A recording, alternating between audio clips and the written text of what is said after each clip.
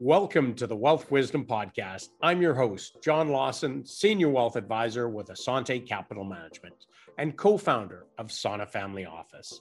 Today we have with us Bob Lawrence of Veer Business Advisors. I first met Bob when I was looking into taking a course out of the US, which he had already done, and we've stayed in touch ever since. The course and one of Bob's areas of expertise is exit readiness planning for business owners. He and his partners don't just stop there, they're also very skilled at finding you the right buyer and walking you through the process of selling. Bob is a CPA, CA, and CBV.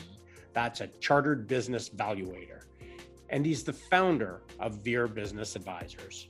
Bob and I did a Wealth Wisdom live webinar a couple months ago, and I thought it really made sense to do a podcast so that the reach of this information was greater and available for business owners to view at their own convenience.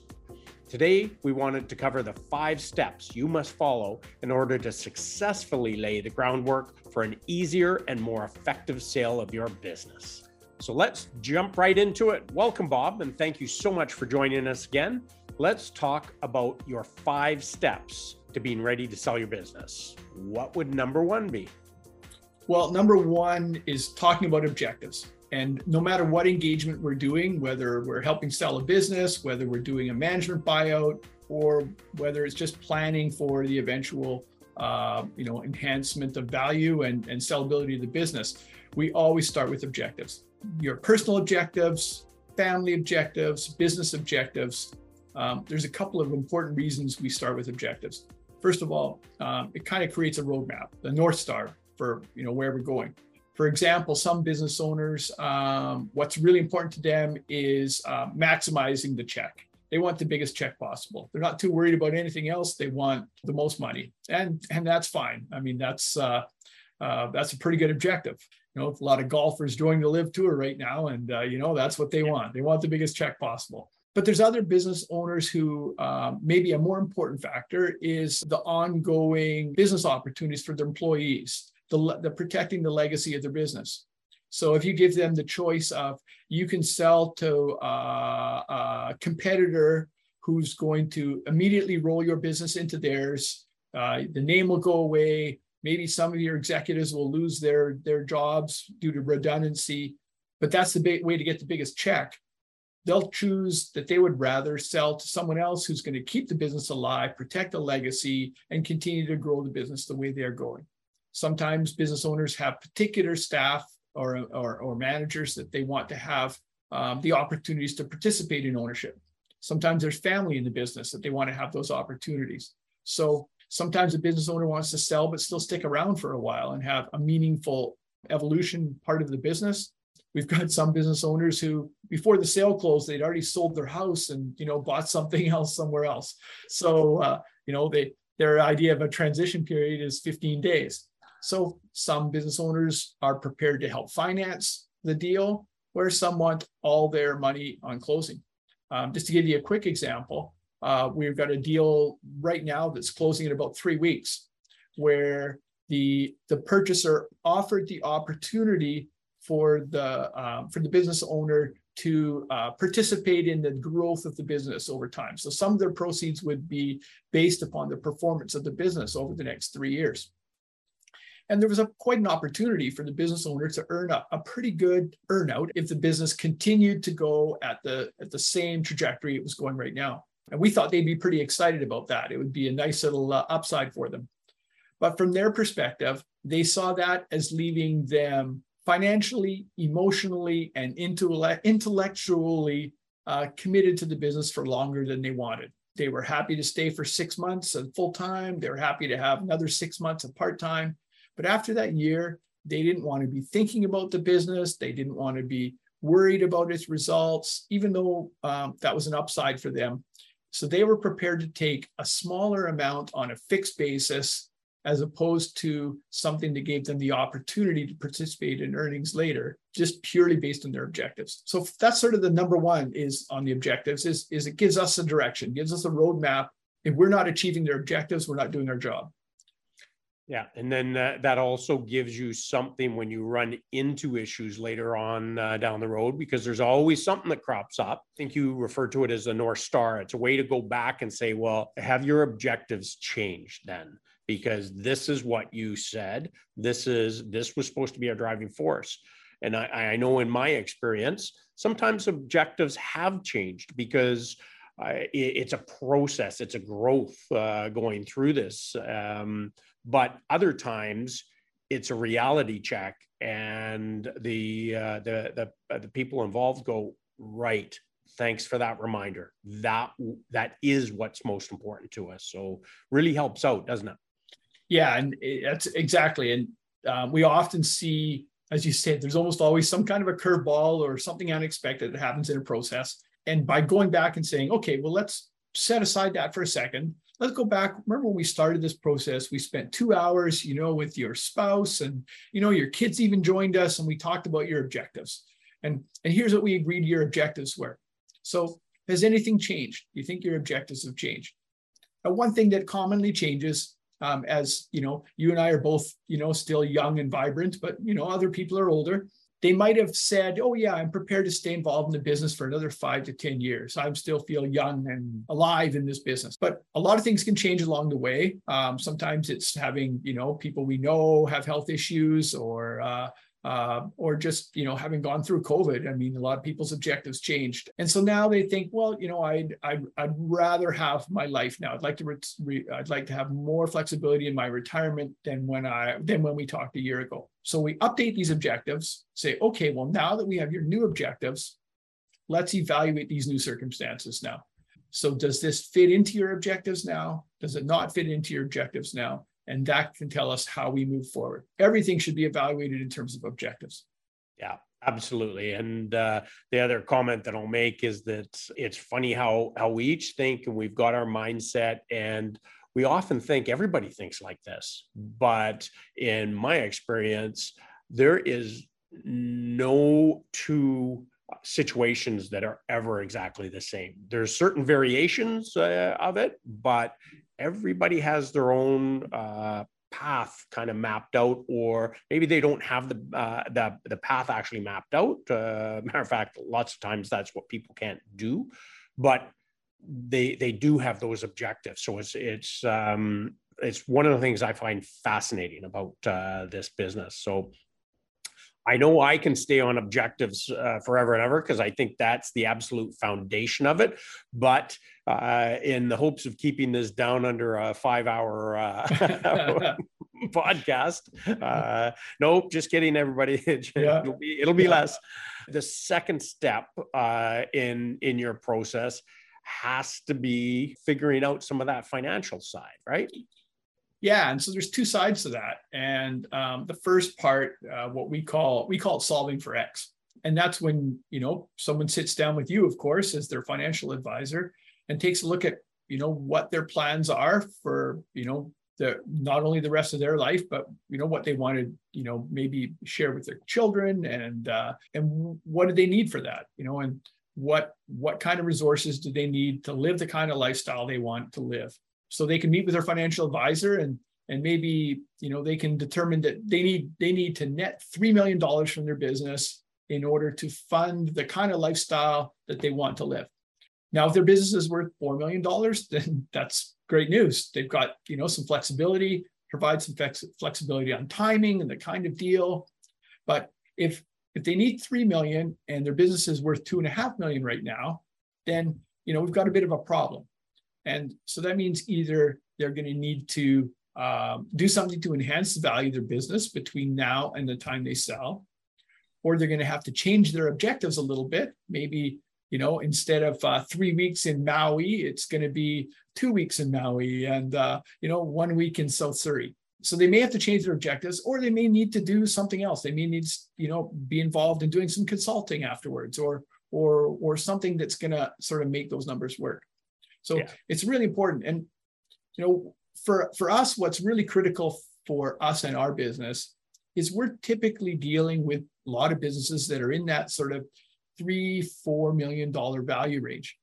Now, if you're selling your business for $20 million, if you've been successful enough that you've got your $20 million business, whether you sell that business for 18 million or 22 million probably isn't going to change your lifestyle. It's, there's some pride and there's a scoreboard. And, if you're planning to pay off all your employees' mortgages after the sale, well, maybe that's relevant. But when you're selling in that $3 to $4 million range, that's a pretty critical number, whether it's 3 or whether it's 2.5 or whether it's 4, on how that impacts your retirement. Especially a lot of business owners haven't set aside as much. A lot of their value is tied up in their business. So what that number is very critical.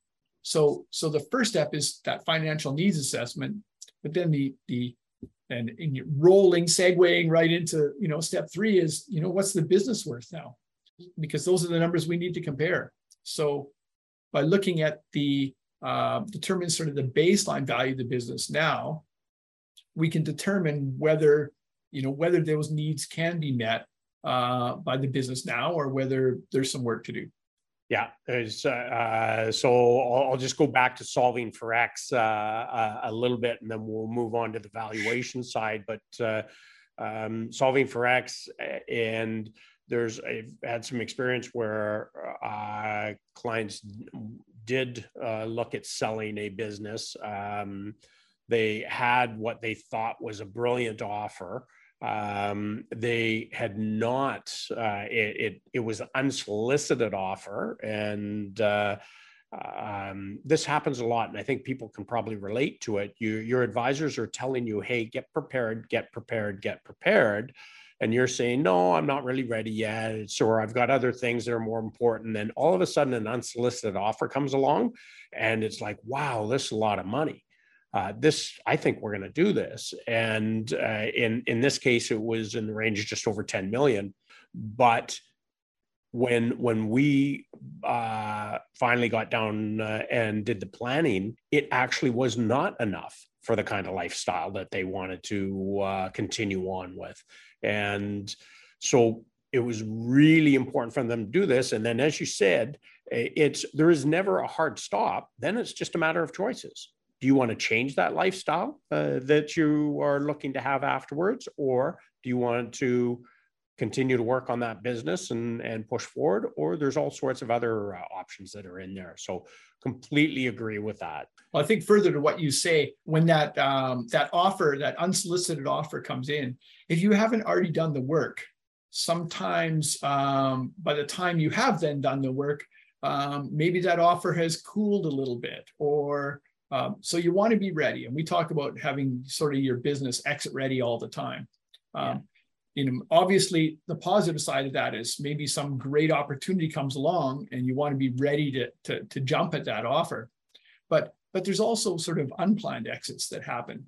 And whether that, we talk about the 4 Ds, death, disability, divorce, and dysfunction. If any one of those 4 things happens, it's good to have your business sort of exit ready so that you can take advantage. You don't want to be starting your process of exit readiness and value enhancement at the time that maybe there's been a sickness for the key owner, or some kind of dysfunction that makes it more difficult to plan. So having the business exit ready, so when that letter rolls in from the private equity company that wants to buy your business for $18 million comes in, then you're sort of ready to go. You don't have to, you can strike while the iron's hot.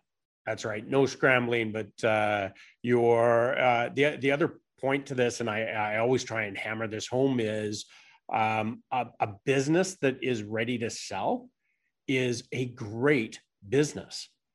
So it's so much easier to run because you have all the pieces in place.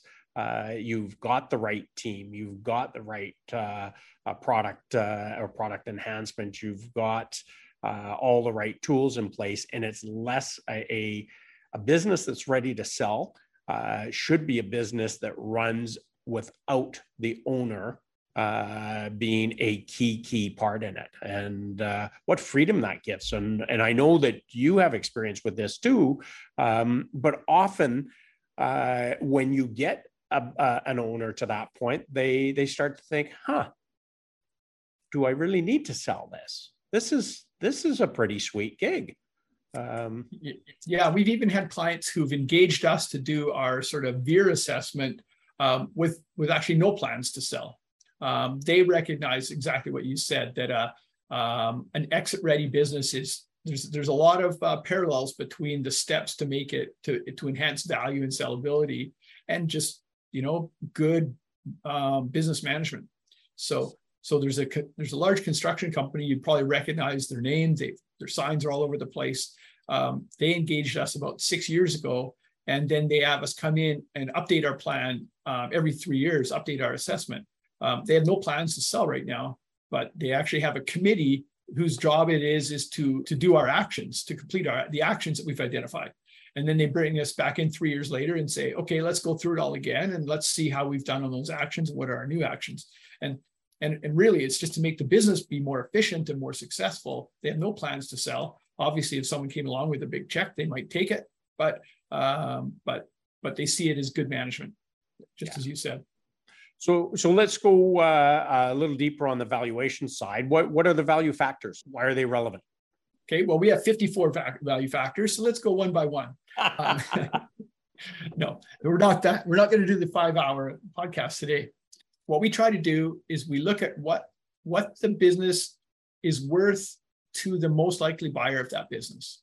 And we'll talk about exit options in a few minutes, but the value and who will buy your business are intrinsically connected.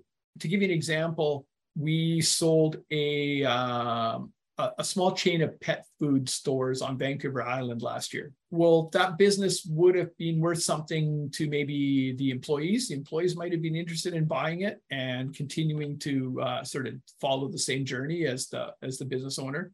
There might have been some entrepreneurs, and there were entrepreneurs who were interested in just buying it and stepping into the shoes of the existing owner and continuing to grow it.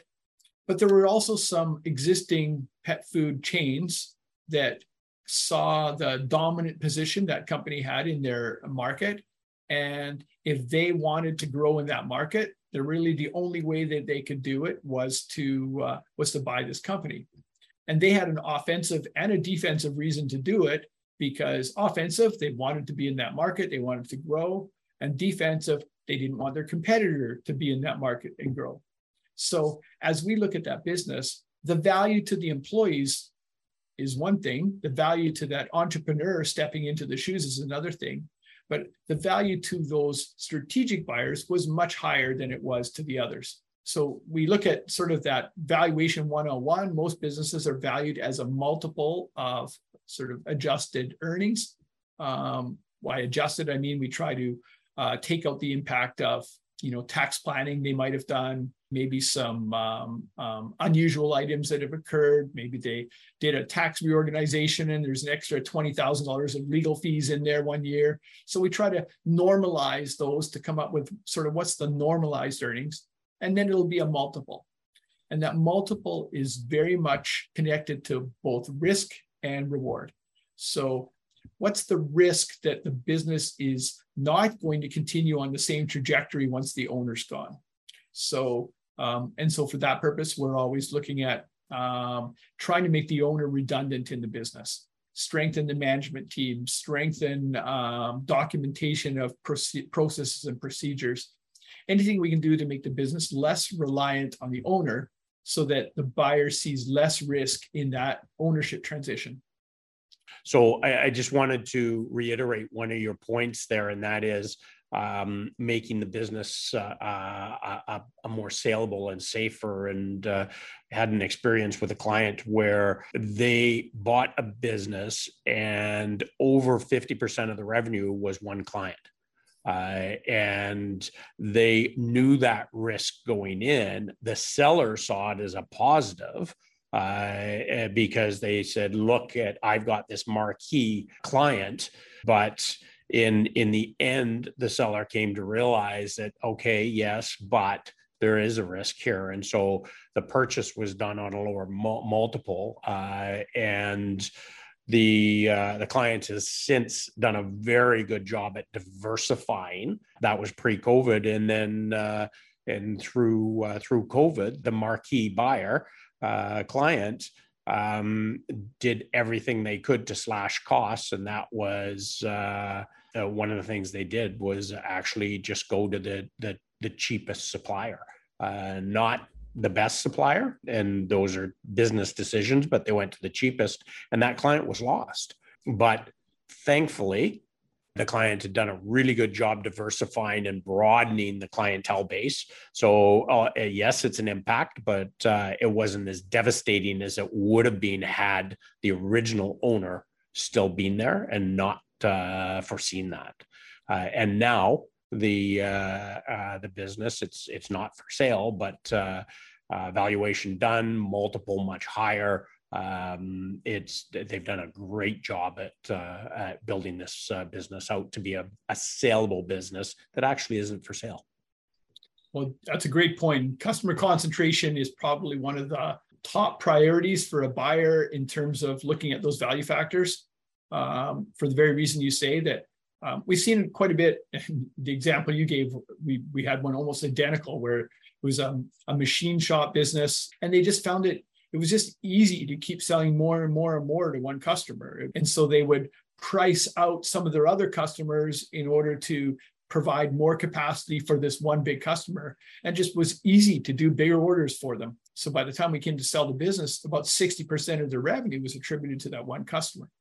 Well, sometimes there's a familiarity that happens between customer and supplier. And sometimes that customer might be thinking, well, we should really look around, but we really like this company. We like what they're doing. We wouldn't want to do that to John and his business.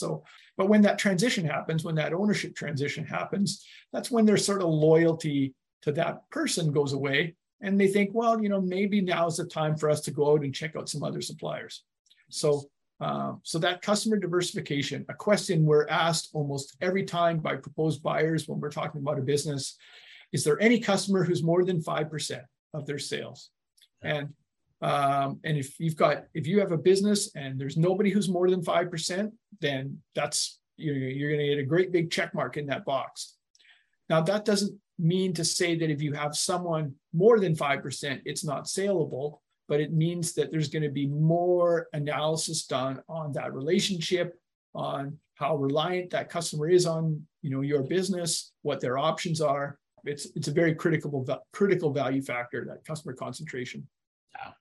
All right. So we've really covered in there, although we didn't delineate much between the two, the valuation and who is your buyer, because as you said, they're intrinsically part of one another.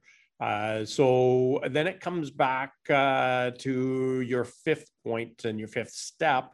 And this really relates back to what's your number in my mind. And it's the tax factor. Yeah. And a number of other things that come off that big number. So, you're really happy. You've got your letter of intent is there. You're going to get $6 million for your shares. And then you find out that, wait a minute, you're not eligible for the capital gains exemption that you thought you might be eligible for. So now you're going to pay tax on, 25% tax on your whole $6 million. And then, wait a minute, that value, that $6 million was based upon you being debt-free. And wait a minute, you mean I got to repay that $1.5 million I owe to BDC out of proceeds? So suddenly you find your check at the end of the day is, $1 million. We always say it's not important what you sell for, it's how much you keep. Yes. So obviously the tax side is a big part of that. And as I referred to, most business owners are familiar. There's sort of about $930,000 of capital gains exemption. So tax-free capital gain on sales of a qualifying small business. One of the problems is that the tax advice many business owners got 20, 30 years ago was set up a holding company, and the holding company is going to own your operating company. And that way, as you make money, you just keep sending dividends tax-free up to your holding company. That holding company becomes your super RSP, and you just do all your investments and buy your property and everything in your holding company. And then, everything's fine. The problem with that scenario is that this capital gains exemption is only available to individuals. So that means the individual shareholders would have to sell the holding company. And if the holding company has a bunch of other assets in it, then it might not be eligible for this capital gains exemption. Yeah, I would go back, Bob, to the tenant that we said, always have your business prepared for sale. And that includes the tax planning side. It's just good business. And I know a lot of us kind of cringe at that tax stuff, and it can cost you some money, but in the end, it makes your business much more functional. And as always, good advice makes you money. And on the flip side, it's maybe splitting hairs, but it saves you money. So really what we've covered then, Bob, the steps being, let's get your objectives down. Then we're solving for X. What's the valuation factors, which ones are relevant, and that's intrinsically put together with who your buyer is. And then it comes down to the tax factor and make sure that you're not ignoring that side. It all boils down to planning, but the bonus step, what's actually number 6? Number 6 is actually identifying what the action plan is now. Now that you've identified all these factors, what do you need to do in the next 1, 2, 3, 4 years in order to enhance the value and sellability of your business? And that all is driven by all these other steps.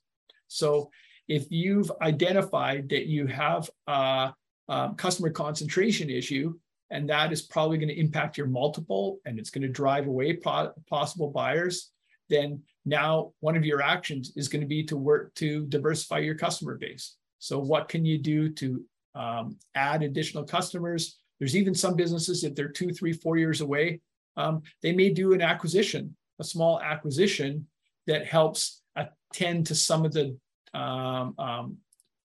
value factors that need to be addressed. If your potential buyer might be a private equity company, private equity companies like to have a very strong management team. It's really important that you have a strong management team. They don't want to manage your business. They want to sort of be board of directors, stewardship type role. So if the owner is very much driving the strategy of the business and the management of the business, then one of the action plans is going to be to strengthen your management team so that that private equity company sees that it's going to be in good hands after you go. Those are great points, Bob, and good summary of it. So obviously, if somebody's listened through this whole thing, or even if you've just caught a part of it, what you're realizing is how important the planning is. And don't, to Bob's last point there, don't just make a list and say, oh, that's good, I should do these things. You actually have to put this into action. And I know that is in everything that we do. Unless you actually take your first step forward, nothing's going to happen. And so if I can encourage business owners to do one thing, it is to engage some help. Somebody who will guide you. And whether it's Bob or whether it's somebody else, I just happen to have the pleasure of working with Bob and knowing him for some time and the success that he gets for his clients. And so if you would like to reach out and talk to Bob, there's never any pressure. But Bob, what's the best way of people reaching you? Well, I think I'd appreciate that, John. We will have a first meeting with anybody. We always say that only 2 possible outcomes to a meeting. One is that, there's a good fit and we think we can add value to their situation and be a good match. And the other is that they'll know a little bit more about where they are and what the process could be going forward and have a bit better of an idea. We've never had anybody go away from that first meeting after an hour and regret the time that, feel that it was a waste of time. Well said, and very much respect that. Thanks, Bob. So time's up. Bob, thanks so much for taking the time to share with our viewers your knowledge and what it is that you guys do. It's always a pleasure to work with you. Thanks, John. You've got very lucky listeners to your podcast who get to hear all these great experts. That's it for this episode of the Wealth Wisdom Podcast. Ultimately, our goal is to educate and engage you, our audience. If you have any topics that you would like us to dive deeper into, please let us know. If you could take a moment to post a review, it would be very much appreciated. And if you would like to have access to our other videos, podcasts, or articles we have done, visit us at sonafamilyoffice.com. And for those of you who don't know the origin of the name Sana Family Office, it stems from the meaning of asante, which is Swahili for thank you. However, the most commonly spoken phrase in Swahili regarding asante is asante sana, which means thank you very much. This name represents our gratitude towards all the families and business owners who have chosen our team as their trusted advisory council. Until next time, Asante Sana. Hi, I'm Trevor Beggs from Sana Family Office, and thanks for listening to John Lawson and the Wealth Wisdom Podcast. Here are the necessary disclosures. Asante Capital Management is a member of the Canadian Investor Protection Fund and Investment Industry Regulatory Organization of Canada. This material is provided for general information and is subject to change without notice. Every effort has been made to compile this material from reliable sources. However, no warranty can be made as to its accuracy or completeness. Before acting on any of the above, please make sure to see a professional advisor for individual financial advice based on your personal circumstances. The opinions expressed here are not necessarily those of Asante Capital Management.